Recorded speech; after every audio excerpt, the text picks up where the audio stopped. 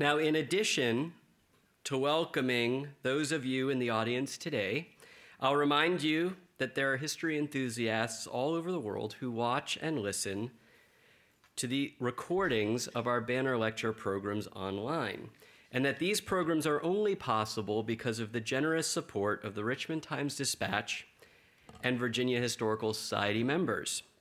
And so if you enjoy these programs and are not a member, please consider supporting us by joining the Virginia Historical Society today. It's easy to do at our website at www.vahistorical.org. And now for today's program. When Abraham Lincoln spoke so memorably at Gettysburg about a nation conceived in liberty and dedicated to the proposition that all men are created equal, he was looking more toward a hoped-for future rather than accurately describing the American past. The slave system before the Civil War was deeply rooted, protected by the Constitution, and spread rapidly. Even those Americans who disliked it felt powerless to do anything about slavery in the states where it already existed. They would instead try to stop its expansion. Without doubt, Lincoln abhorred slavery and looked forward to its ultimate extinction, yet he hardly expected anything to happen soon. And he repeatedly vowed that he would never interfere with slavery in the slave states. During his first inaugural address, delivered March 4th, 1861, Lincoln even agreed to accept a constitutional amendment that would have barred Congress from legislating against slavery. Had it been ratified by the states, this other 13th Amendment would have been the polar opposite to the actual 13th Amendment enacted 4 years and 1 war later. Daniel W. Crofts has written 5 books about the North-South sectional crisis that led to the Civil War. Among them are Reluctant Confederates, Upper South Unionists in the Secession Crisis, which looked at 3 key Upper South states, North Carolina, Tennessee, and our own Virginia, where most white people opposed secession but ended up fighting on the Confederate side. His newest book, Lincoln and the Politics of Slavery, the other 13th Amendment and the Struggle to Save the Union, will be the focus of his remarks today. Dan made over a dozen contributions between 2011 and 2014 to the very popular New York Times blog Disunion, an online collection of essays marking the 150th anniversary of the Civil War. He holds a doctorate from Yale University and taught for many years at the College of New Jersey, where he chaired the history department for 9 years. So it's my pleasure today, and I hope you'll give a warm welcome to Dan Crofts.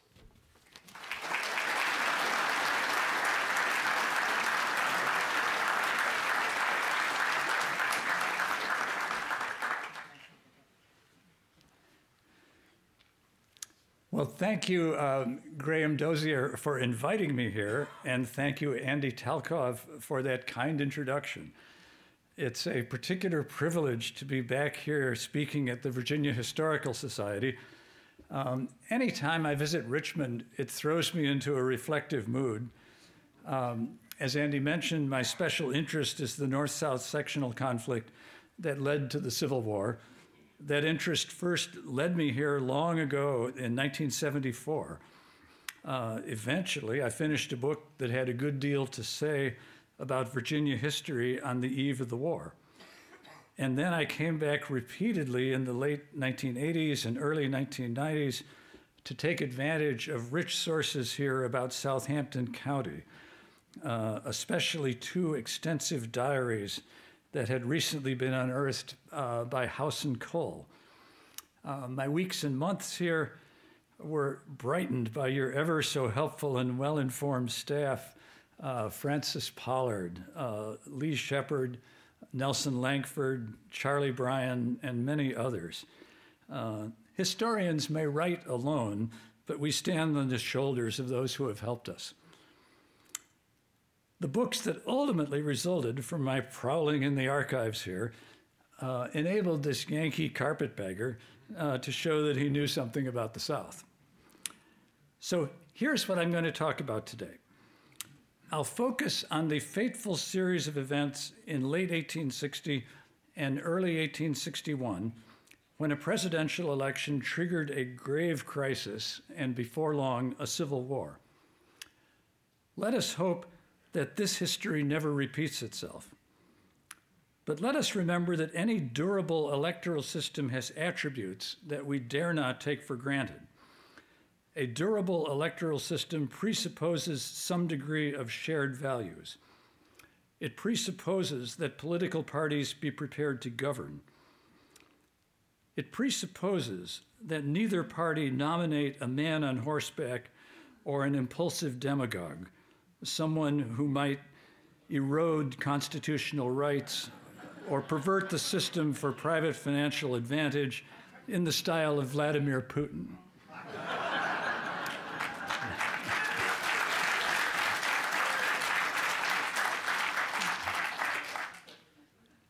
It presupposes that you accept the legitimacy of your opponents and that you accept the verdict of the voters.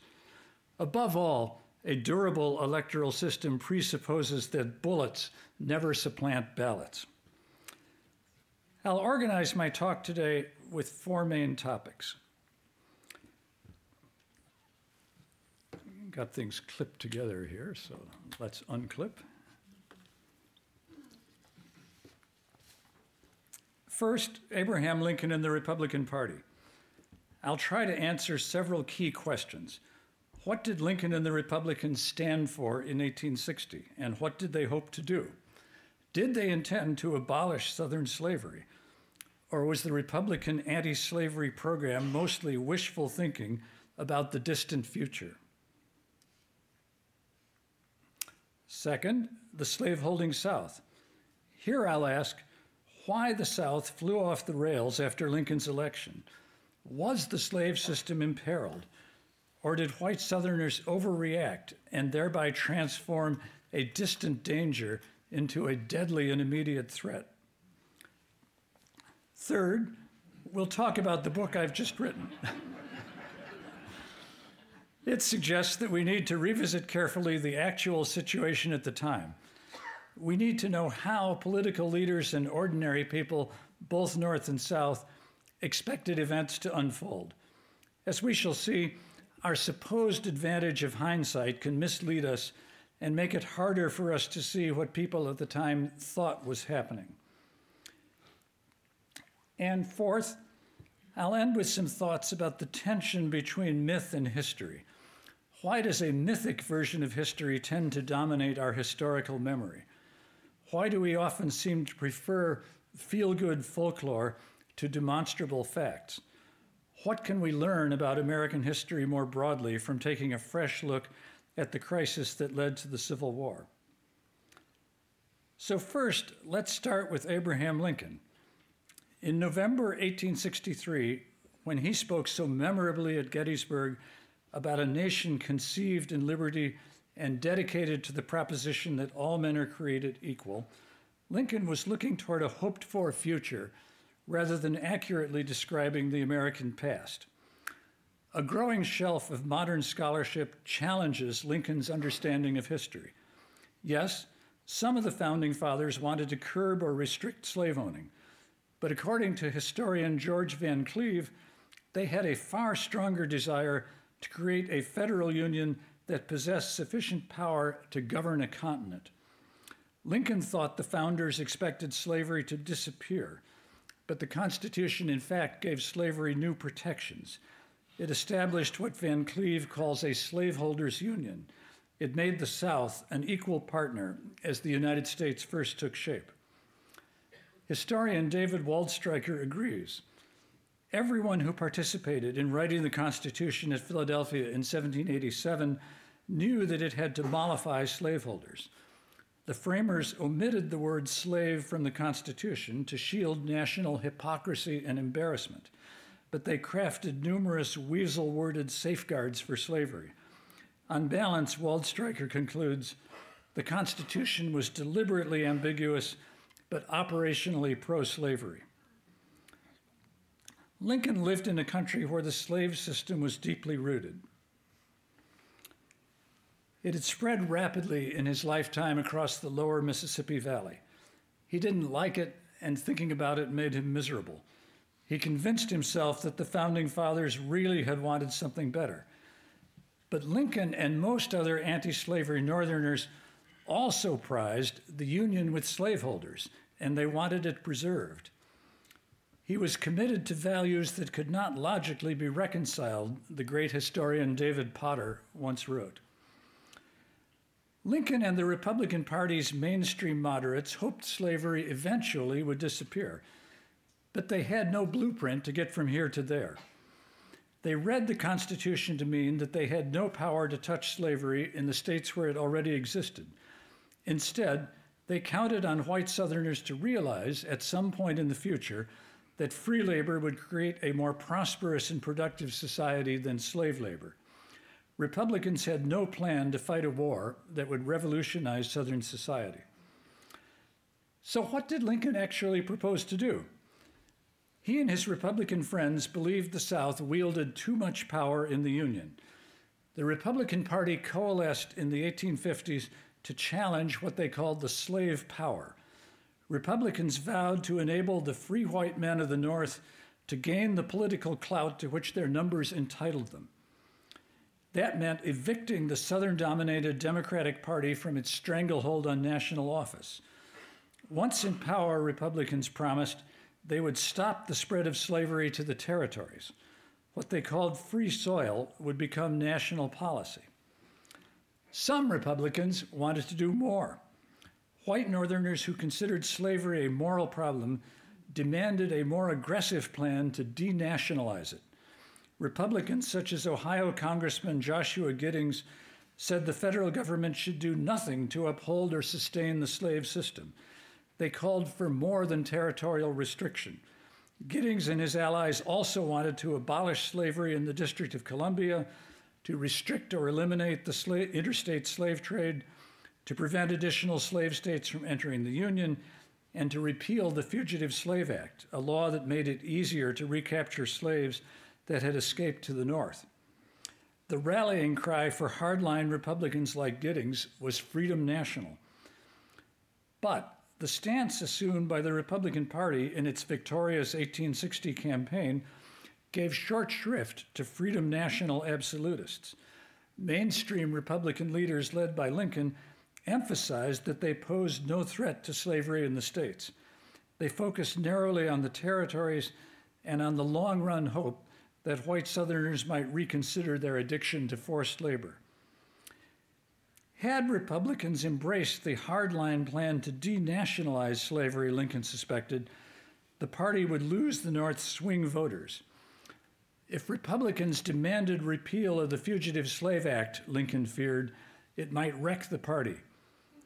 I confess, I hate to see the poor creatures hunted down and caught and carried back to their stripes and unrewarded toils, he once told a friend, but I bite my lip and keep quiet. Republican managers, nevertheless, needed the votes of white Northerners who saw slavery as a moral problem.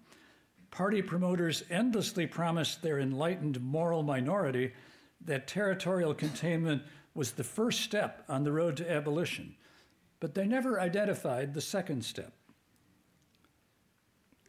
Let's turn now to my next topic, the South on the eve of the war. You might think, in light of what I've just said, that Southern slaveholders had little to worry about. If they faced any danger at all, it was in the distant future. That indeed is pretty much the way I see it. But the Republican Party's anti-slavery stance offended the white South and got its backup. This disagreement then spiraled dangerously out of control. Pro-slavery absolutists, most of whom were militant Southern Democrats, blasted the Republican Party as a deadly menace that would deny the South access to the territories and then attack slavery in the states where it existed. Throughout the 1860 presidential campaign, Southern alarmists charged repeatedly that Republicans were abolitionists in disguise who plotted to unleash slave rebels and murder white women and children. It became a staple of the 1860 campaign in the South that Republicans were allies of the abolitionist John Brown. There we go. Who led an abortive uprising at Harper's Ferry, Virginia in October 1859. At work here, in part, was the combative, over-the-top quality of Southern political give and take. Rival partisans in the South regularly sought to identify threats to Southern rights. They smeared their opponents for displaying insufficient zeal in blocking such threats or for insidiously collaborating with the South's enemies. It became standard procedure for political orators to warn that the South was menaced by abolitionism. These accusations likely hit home because white Southerners depended upon a system of forced labor, even while they pretended that black slaves were happy and content. Endless affirmations that slavery was a positive good for everyone involved never quite banished the fear that ferocious rebels might lurk behind inscrutable black masks. White Southerners were predisposed to be suspicious. Lincoln tried to quiet the white South's hysteria. He explicitly condemned John Brown's raid on Harper's Ferry and insisted that John Brown was no Republican. Lincoln did his best to show that Republicans were not abolitionists, and he dismissed the likelihood of slave insurrections. His whole famed Cooper Union speech in New York City in early 1860 was strictly designed to show that Republicans were good constitutional conservatives, not abolitionists. But Lincoln's reassurances never found an audience in the white South. Lincoln won the 1860 presidential election because he carried every free state except for a divided electoral vote in New Jersey. So he compiled a clear majority in the Electoral College. That's your little graph up here. Lincoln has an undoubted 59% majority of the electoral vote. He also amassed far more popular votes than any of the other three candidates, and you can see that in this pie graph over here. Lincoln clearly has more votes than anybody else. But his plurality victory only gained 40% of the nationwide popular vote. He got no electoral votes and hardly any popular votes in the South. He was not even on the ballot in many Southern states. Few among Lincoln's supporters were outright abolitionists. As we have seen, an articulate ideological minority of Republicans did consider slavery a moral problem, but mainstream Republican moderates always said that slavery was beyond their reach. Lincoln's victory shocked the South. Throughout the summer and fall, Southern political orators had warned of catastrophe if Republicans won at the ballot box. A symbolic humiliation added to Southern distress. The South contended for a supposed constitutional right, the right to take slaves to the territories. Hardly any slave owners wished to exercise that right, but it was endlessly reiterated, closing off the territories to slavery would deny what they called Southern equality in the Union and put the country on the high road toward abolition. So a spasm of panic and indignant outrage swept the South, especially the Deep South, during the weeks after Lincoln's election. This was the only time in American history when the losers in a presidential election refused to accept the verdict of the voters. Southern secessionists instead took the fateful step of trying to break up the Union and establish an independent country.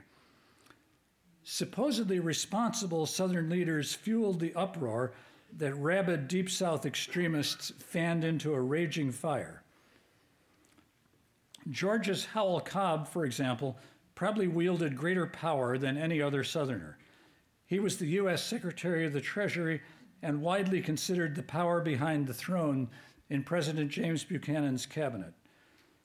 Cobb recklessly exaggerated the danger facing the South. He warned in December 1860 that Republicans were committed to immediate and unconditional abolition in every state, and that Lincoln planned to build up a party in the South to promote insidious warfare upon our family firesides. Cobb certainly knew better, but his words intensified the panic among many ordinary white Southerners. He and other key Southern leaders apparently decided they could do nothing to deflect the mob mentality. They chose instead to amplify it. And here are several of the folks involved. Robert Toombs, the U.S. Senator from Georgia, Judah Benjamin, the U.S. Senator from Louisiana, and Jefferson Davis, the U.S. Senator from Mississippi. Toombs, Benjamin, and Davis were sometimes called the triumvirate, the three most powerful members of the U.S. Senate. Before the election, Republicans assumed that secession threats were a harmless charade, a mixture of bravado and posturing.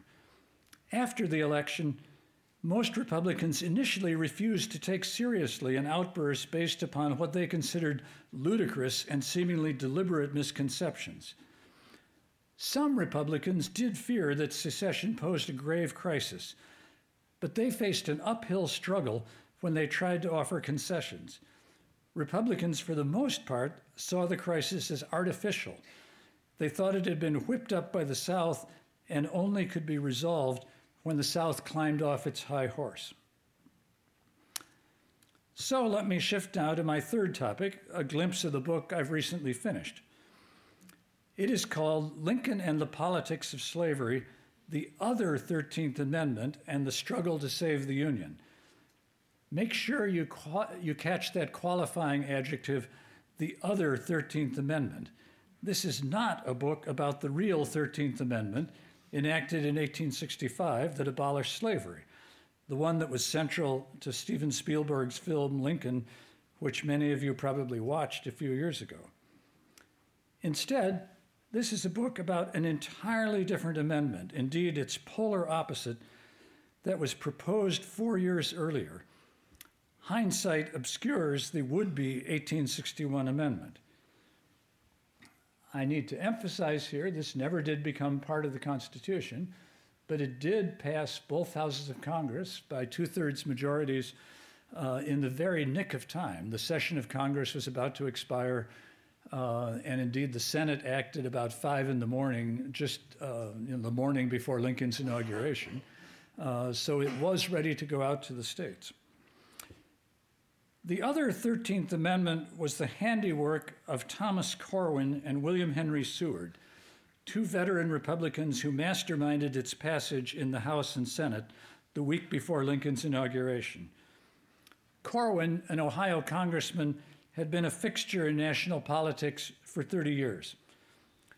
Seward, a U.S. Senator from New York, had expected the Republican presidential nomination in 1860. But it got away from him. Corwin and Seward were assisted by Charles Francis Adams, a Massachusetts congressman who was the son and grandson of 2 U.S. presidents, and whose support for this amendment very much protected its moderate Republican sponsors from any claim that they were diverging from party or anti-slavery orthodoxy. Charles Francis Adams had been the vice presidential candidate of the Free Soil Party back in 1848. Let me just show you these gentlemen again. Unlike most Republicans, Corwin and Seward and Adams feared that Southern secession created an imminent peril of war and an urgent need to conciliate pro-Union white Southerners. They offered to make explicit in the Constitution what most Americans assumed already was implicit there. And they persuaded Lincoln to get behind their amendment. Abraham Lincoln's first inaugural address on March 4, 1861, denied that he or the Republican Party intended to interfere with the institution of slavery in the states where it exists. He then announced that he could accept the constitutional amendment which 2/3 majorities of both houses of Congress had just approved. Behind the scenes, Lincoln had quietly told his political allies in Congress that he wanted the amendment to pass. It specified that Congress had no power to interfere with slavery in the states where it already existed. The man destined to become the great emancipator thus sounded an entirely different note as he took office. He pleaded with white Southerners to stop and think and reconsider and stay in the Union. By the time Lincoln offered these reassurances, 7 states in the Lower South had seceded from the Union and had begun to organize a separate government, the Confederate States of America. But 8 slave states, home to 2/3 of white Southerners, remained uneasily within the Union, and no shots had yet been exchanged. Lincoln hoped to contain and ultimately to reverse the secession movement. Above all, he hoped to preserve the peace. "We are not enemies, but friends," he insisted. "We must not be enemies." At the moment Lincoln was inaugurated, Virginia was still in the Union. By a decisive 2-1 margin, its voters, just a month before, had rejected secession. Robert E. Lee, Stonewall Jackson, and Jeb Stuart were not fighting in a war because no war was taking place. Jubal Early was a delegate to the Virginia Convention right here in Richmond, where he repeatedly warned against following the reckless lead of the Deep South. We know, of course, that Lincoln proved unable to prevent war.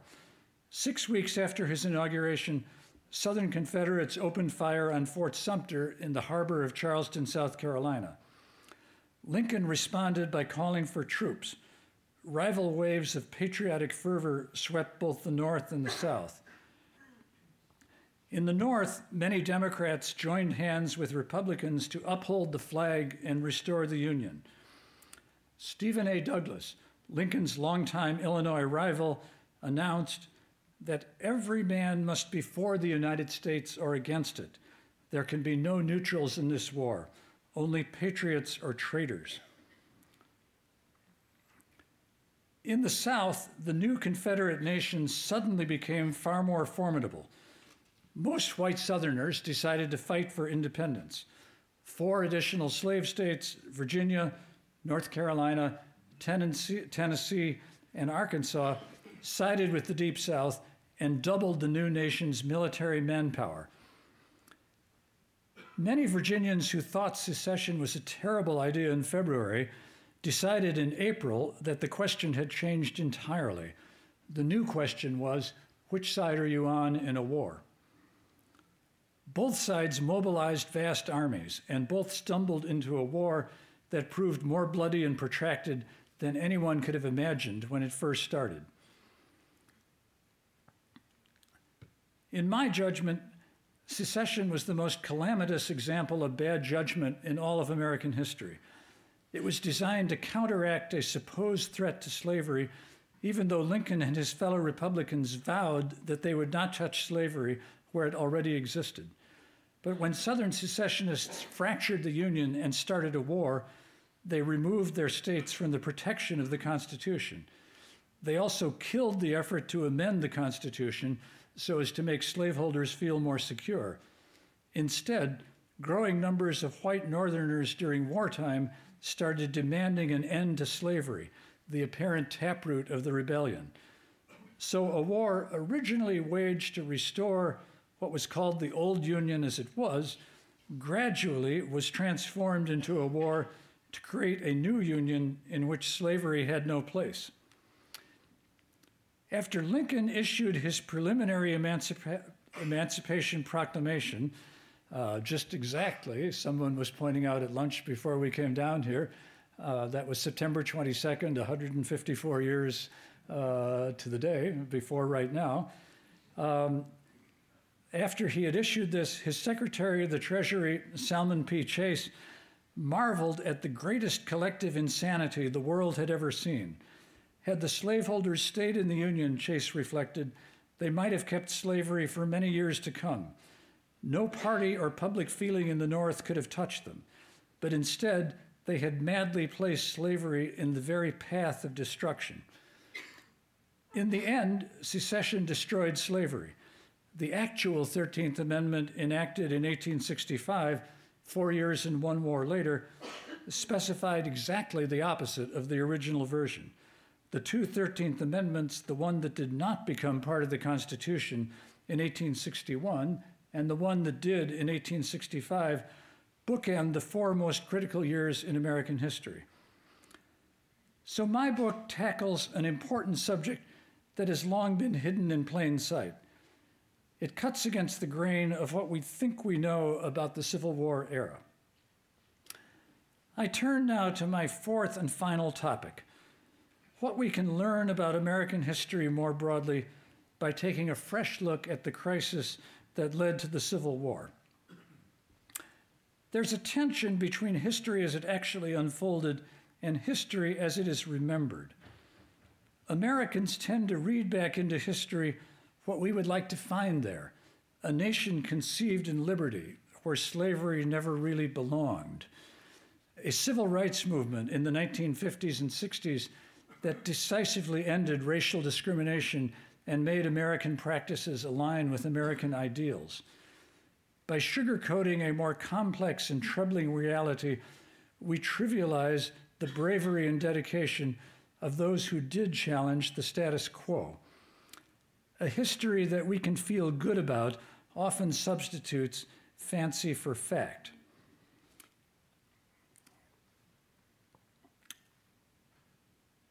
Let's take a look here at the Underground Railroad.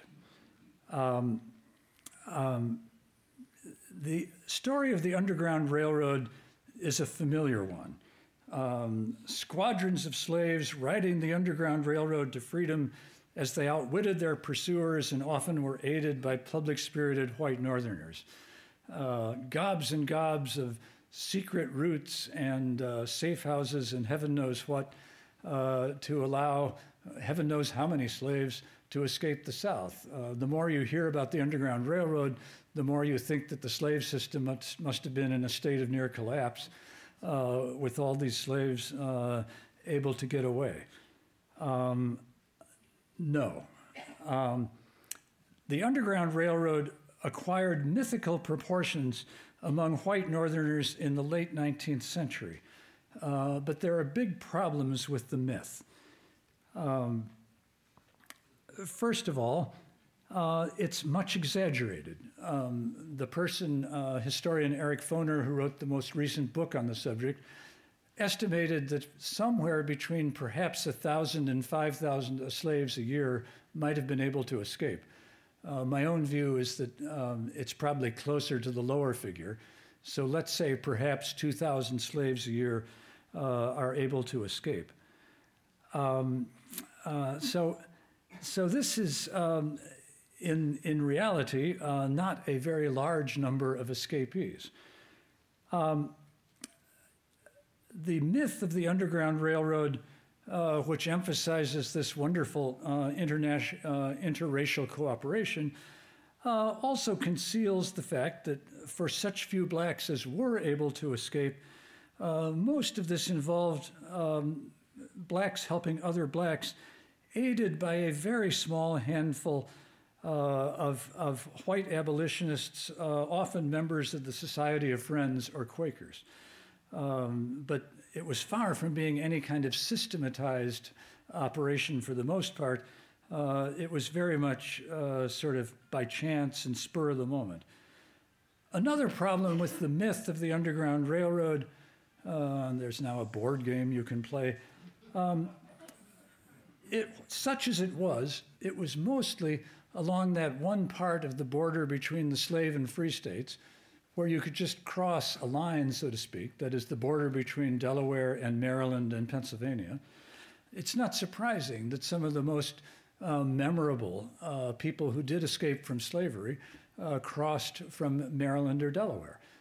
Frederick Douglass was from the eastern shore of Maryland.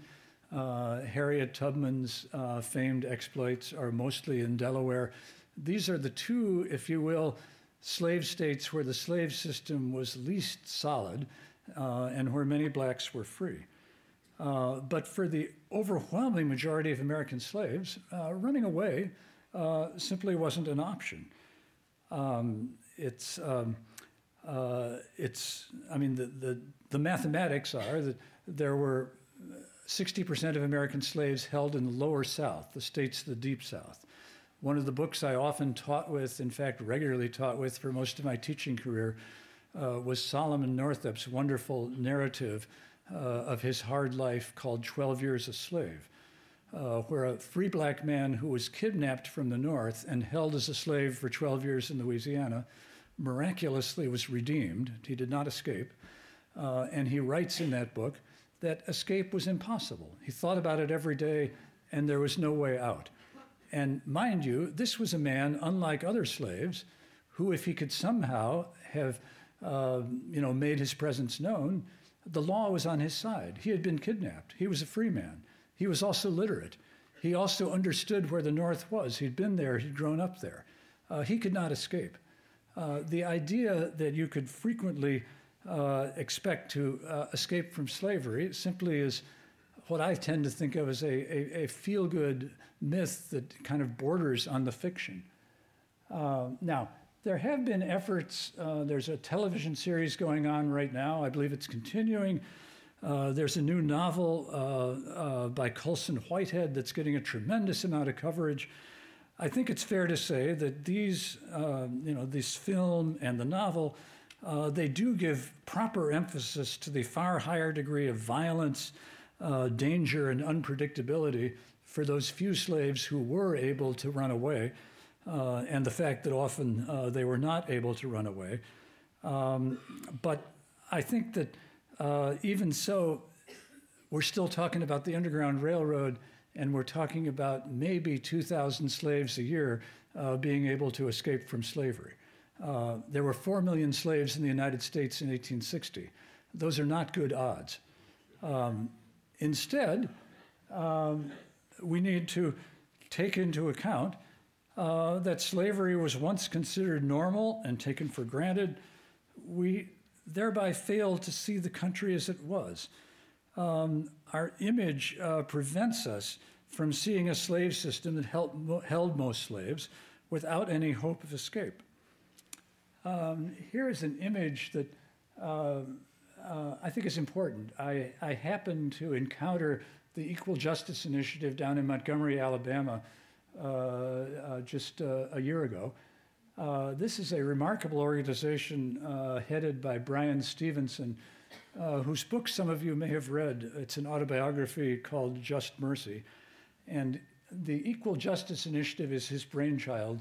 20 years ago, he went down into to the dark heart of Alabama, where many, many people are being held awaiting execution. He's an attorney, and he assembled a staff of other attorneys, both white and black, to try to revisit some of these cases. And he has found a distressing number of instances where innocent people are being held awaiting execution. So that's one thing the Equal Justice Initiative does. Another thing it does is to try to revisit what I would call historical memory. So they have recently, a couple years ago, erected this marker down in the center of Montgomery, something quite different from all the Confederate markers in Montgomery, but calling attention to something that we better not overlook. Upwards of 100,000 people a year were sold and bought in the South. In other words, I'm guessing your chances of being bought and sold were 50 or more times more likely than that you would have a chance to run away as a fugitive slave. So this hard and unpleasant reality of the slave trade is, I'm afraid, something that we need to know more about. And it connects to where we are here today. Slave trading was a big business in Richmond, one of the biggest. And the slave traders in Richmond were desperate to get Virginia to side with the Deep South because they were afraid of being cut off from their market. And they did everything they could in the early spring of 1861 to promote secession and to undermine the Unionists in the state who were trying to hold Virginia in the Union. We also tend to overlook the ugly reality that African Americans living in the free states of the North before the Civil War were shamefully excluded from economic or educational opportunities and from public life, and that most Republican leaders were not about to confront the racial prejudices of their white supporters. So, the other 13th Amendment featured in my book runs contrary to uplifting national mythology. 21st century American sensibilities obscure the situation a century and a half ago. So too do those who exalt Abraham Lincoln and assume that he must have figured it all out in advance. It makes no sense to, at least many of us in the North, that professedly anti-slavery Republicans, including Lincoln, all could vouch before the war that they had neither the power nor the intention of touching slavery in the states where it already existed. We assume they must have been kidding, but we assume wrongly. We now honor Lincoln, the great emancipator, but during the troubled months following his election as president,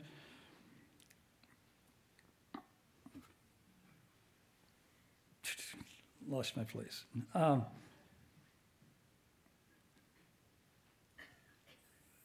I'm sorry. He was totally preoccupied by other matters. He faced the gravest political crisis ever to confront a new president, and he could not have spared a moment to think about the long-run future of slavery or the many indignities and hardships suffered by American slaves. That changed, and Lincoln played a large role in advancing the change. The war forced the issue of slavery from the margins to the center of attention. It made slavery vulnerable in ways that never could have happened in peacetime. Quite suddenly, those white Americans who knew that slavery sabotaged American ideals were in a position to start doing something about it. And they had increasing motive to do so because Black Americans were eager to support the Union cause and fight in the Union Army. The arithmetic of the situation was clear. Slaves liberated from Confederate captivity could be transformed into assets that enhanced the Union war effort. Lincoln spelled this out to disgruntled Northern whites who complained about emancipation. To whatever extent the Negroes should cease helping the enemy, he reasoned, to that extent it weakens the enemy in his resistance to you. And whatever Negroes can be got to do as soldiers, Lincoln added, leaves just so much less for white soldiers to do in saving the Union. Abraham Lincoln should remind us that moral complexity lies at the heart of the American experience. His career highlights tensions for which there were no easy answers. He weighed between conscience and law, but he said that the fugitive slave law must be obeyed. He knew that Black people in America were treated unfairly, but he dared not come out squarely for equal rights. He always had been appalled by disorder and violence and bloodshed, but as president, he commanded enormous armies and hoped that the ends would justify the terrible means. Lincoln's two towering achievements, restoring the Union and ending slavery, made it possible to build a new nation that did more closely reflect the ideals of the Founding Fathers. The Constitution was amended 3 times between 1865 and 1870 to abolish slavery, to provide an expansive new definition of citizenship, to insist that states must treat all citizens equally, and to specify that voting rights could not be denied by the federal government or a state government on account of race, color, or previous condition of servitude. But the new Constitution, to make a long story short, was shelved for the next 100 years. Here I come back again to another of the memorial markers that the Equal Justice Initiative has erected in Alabama, calling attention to the horrible but unavoidable, or it better not be unavoidable fact, that 4,000 Americans at locations here and there, mostly in the South, were murdered in the late 19th and early 20th centuries. That's more people than died in the Twin Towers on 9/11. Terrorism did not begin in the United States on 9/11. During the long Jim Crow era, the Supreme Court twisted the 3 post-war constitutional amendments into irrelevance. Racial stigmas, the perverted stepchild of slavery, acquired new life, and certainly not just in the South. The nullification of the new Constitution was a national failing and not just a Southern one, and we are still far from repairing the damage. In state after state today, just to take one example, voting rights are being insidiously eroded under the pretext of preventing non-existent voter fraud. An honest assessment of America's bittersweet history obligates us to set aside many cherished myths. The promise of equality has never been self-fulfilling. The struggle to achieve equality continues, but it often ends in heartbreak and frustration. The arc of history does not necessarily bend the right way. Lincoln's salute to a nation conceived in liberty and dedicated to the proposition that all men are created equal eloquently defines our aspirations. We ought not imagine, however, that his words actually squared with historical reality. And it would be naive to think that our current reality measures up to Lincoln's standard. Now it's time for your questions and comments.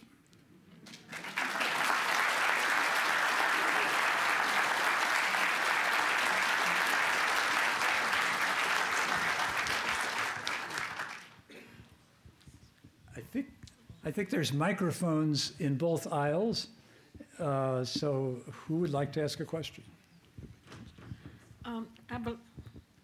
I believe you said that 60% of the slaves were in the slave states of the South? The Deep South.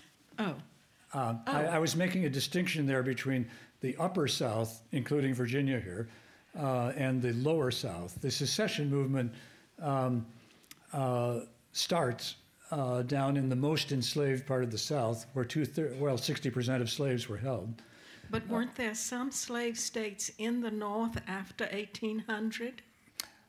A few northern states had vestigial amounts of slavery, but were gradually abolishing it. The last one was New Jersey, the state where I taught at a college for many years. But realistically, there's no slavery in the North after the early 19th century. There are a tiny scattered handful of individuals who are growing up having to achieve a certain age to be considered free. But basically, slavery starts at the Maryland and Delaware line and goes south from there. But Maryland and Delaware were the areas of the South where the slave system was least persistent, if you will. There were tendencies in Maryland and Delaware somewhat like what had occurred a couple decades before in Pennsylvania and New Jersey. But Frederick Douglass was treated pretty badly in Maryland. Frederick Douglass was indeed treated pretty badly in Maryland. And we're all glad that he escaped. And don't get me to be saying that nobody escaped. A few did. But I emphasize how few the number was, and proportionately how enormous this Underground Railroad impression is. And what I've tried to do here today is suggest that we ought to be paying more attention to so many more slaves who were being sold and bought in the South with no hope of escape. After the other 13th Amendment was passed by 2/3 votes in both houses of Congress, was it sent to the states for ratification? And if so, what happened? It was indeed sent to the states for ratification, but things were happening pretty quickly. The war starts 6 weeks later, in the middle of April, and at that point, only Kentucky had ratified. In the next year, five other states ratified the amendment, but basically it was irrelevant once the war started. The whole logic of the amendment was to try to prevent the war, and even though Kentucky ratified it, Maryland ratified it, they were eager, Maryland especially in early '62, to make a statement about how, hey, we don't want this to become anything other than a war that we signed up for, a war to restore the old Union as it was. But But the whole logic of voluntarily persuading white Southerners to come back to the Union, which is what this other 13th Amendment was about, was pretty much kaput after the war started in April 1861. After the war started, how many slaves ran away then? Obviously, the war makes it possible for many slaves who'd never had the chance before to run away. It's a significant number, including, of course, many who end up volunteering for the Union Army. But when the war ends at Appomattox in 1865, the great majority of Southern slaves are still held as slaves. Even though in areas where the Union Army had come through, it was feasible, and often the reality was that slaves followed the Union Army and escaped from their owners. And despite the widespread incursions into the South of the Union Army, most slaves were still slaves when the war ended in 1865. That's one reason that Lincoln was eager, this is getting to the very end of his life, to get the actual real 13th Amendment passed so that emancipation isn't simply on what he feared was the rather flimsy foundation of a wartime exercise of the powers of the commander-in-chief in wartime, but to get it into the Constitution. This went down very hard in states like Kentucky. You know, Kentucky had been a Union slave state, and many slaveholders in Kentucky were absolutely furious when the war to restore the old Union became a war for freedom. And you end up with this anomaly of Kentucky, in which undoubtedly, when the war started, a majority of Southern whites living in Kentucky were pro-Union, to a situation where if you go to Kentucky today, the great majority of the memorials in the courthouses are Confederate memorials, and most prominent among them in Jefferson Davis' hometown is a huge obelisk 350 feet high. It's been said that Kentucky didn't join the Confederacy till after the war ended.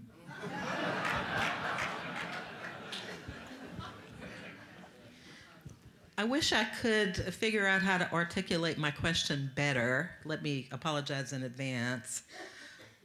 But besides restoration of the Union, I can't imagine that people really cared that much about slaves. Wasn't it more the case that people were concerned about economics and the opportunity to keep the mills in New England going and all the wealth that enslaved people's labor represented? No, that's a very good question. I stand with my friend, the historian Ed Ayers, who until recently, as you probably know, was president here of the University of Richmond, who wrote that what I consider the most powerful single book on the origins of the Civil War. Its title is The Presence of Mine Enemies. I'm sure Ed has been here in one of these lectures to talk about it. And in that, Ayers questions whether a war that began as a fight to maintain the Union with strong protections for slavery ought to be seen as inherently anti-slavery from the beginning. He doesn't think so. I don't think so either. But both he and I would recognize that there was a minority of Southern whites who did see slavery as a moral problem, and that you might say circumstances broke their way. That is, once you're fighting a war here and needing everybody to kind of pitch in what was proving to be a far more bloody and open-endedly bloody with no end in sight operation, then the logic of emancipation begins to come front and center. The preliminary Emancipation Proclamation was announced by Abraham Lincoln on today, September 22, 1862. That's a year and a half after the war starts. And it's after the war appeared to be a totally inconclusive, ghastly spectacle. McClellan had just come up the peninsula and failed miserably outside of Richmond, and nobody knew where this thing was going. And it was at that juncture that Lincoln and a significant number of other white Americans who might not have fully believed in equal rights, most of them did not, said, we need the help of black people to win this war. And if we are asking them to help fight this war, it can't be a war to restore the old Union as it was. It has to be a war for freedom. So you get an intersection of circumstances in which a far larger number of white Northerners than would have been the case before the war are willing to support a war for emancipation and to recognize that that had to be a Union war aim, even though Ayers and I would say it certainly was not a Union war aim when the war started. Excuse me. Excuse me. Would you ever have said at any point that Abraham Lincoln was a racist? And because that's bannered about here in Virginia, I mean, we all want to believe that he was a racist. But after he met Frederick Douglass in the White House, could that have changed any on his part? The evidence is overwhelming that Lincoln shared, in many respects, the views and outlook of his fellow whites in Illinois, and certainly before the war was not somebody who believed in equal rights for black people or their equal worth. The evidence is also substantial that during wartime, Lincoln did a considerable, you might say, rethink.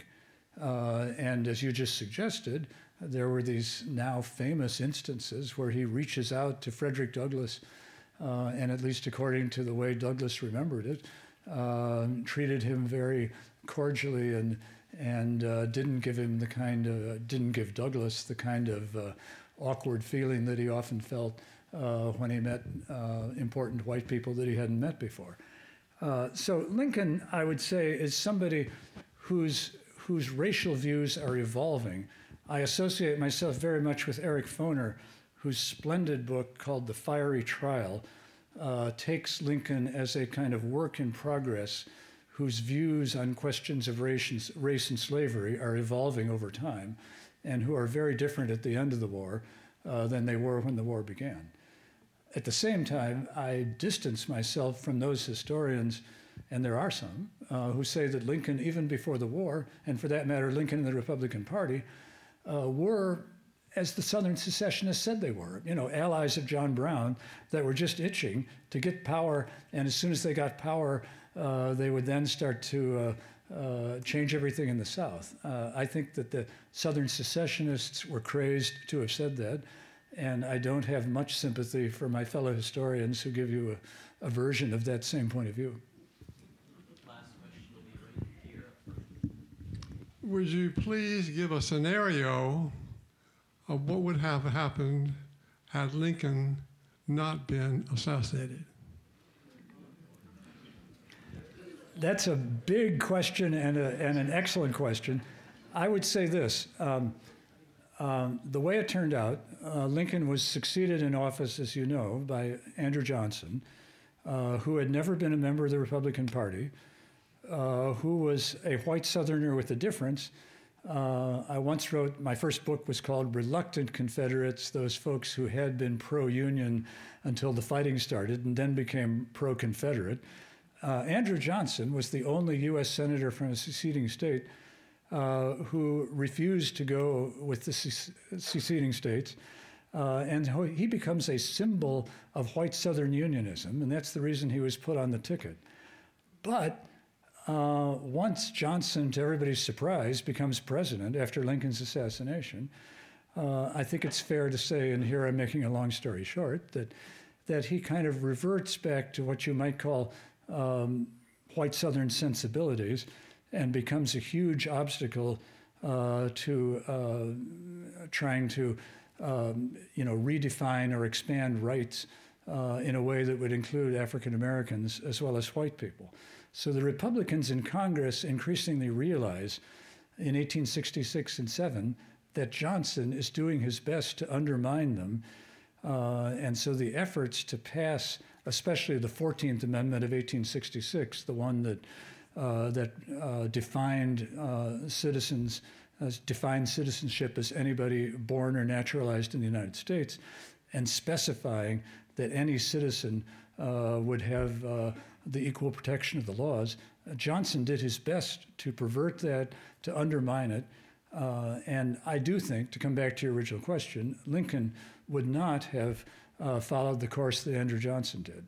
I think Lincoln was, above all, an astute politician who would have maintained what you might call a middling position to hold the Republican Party together.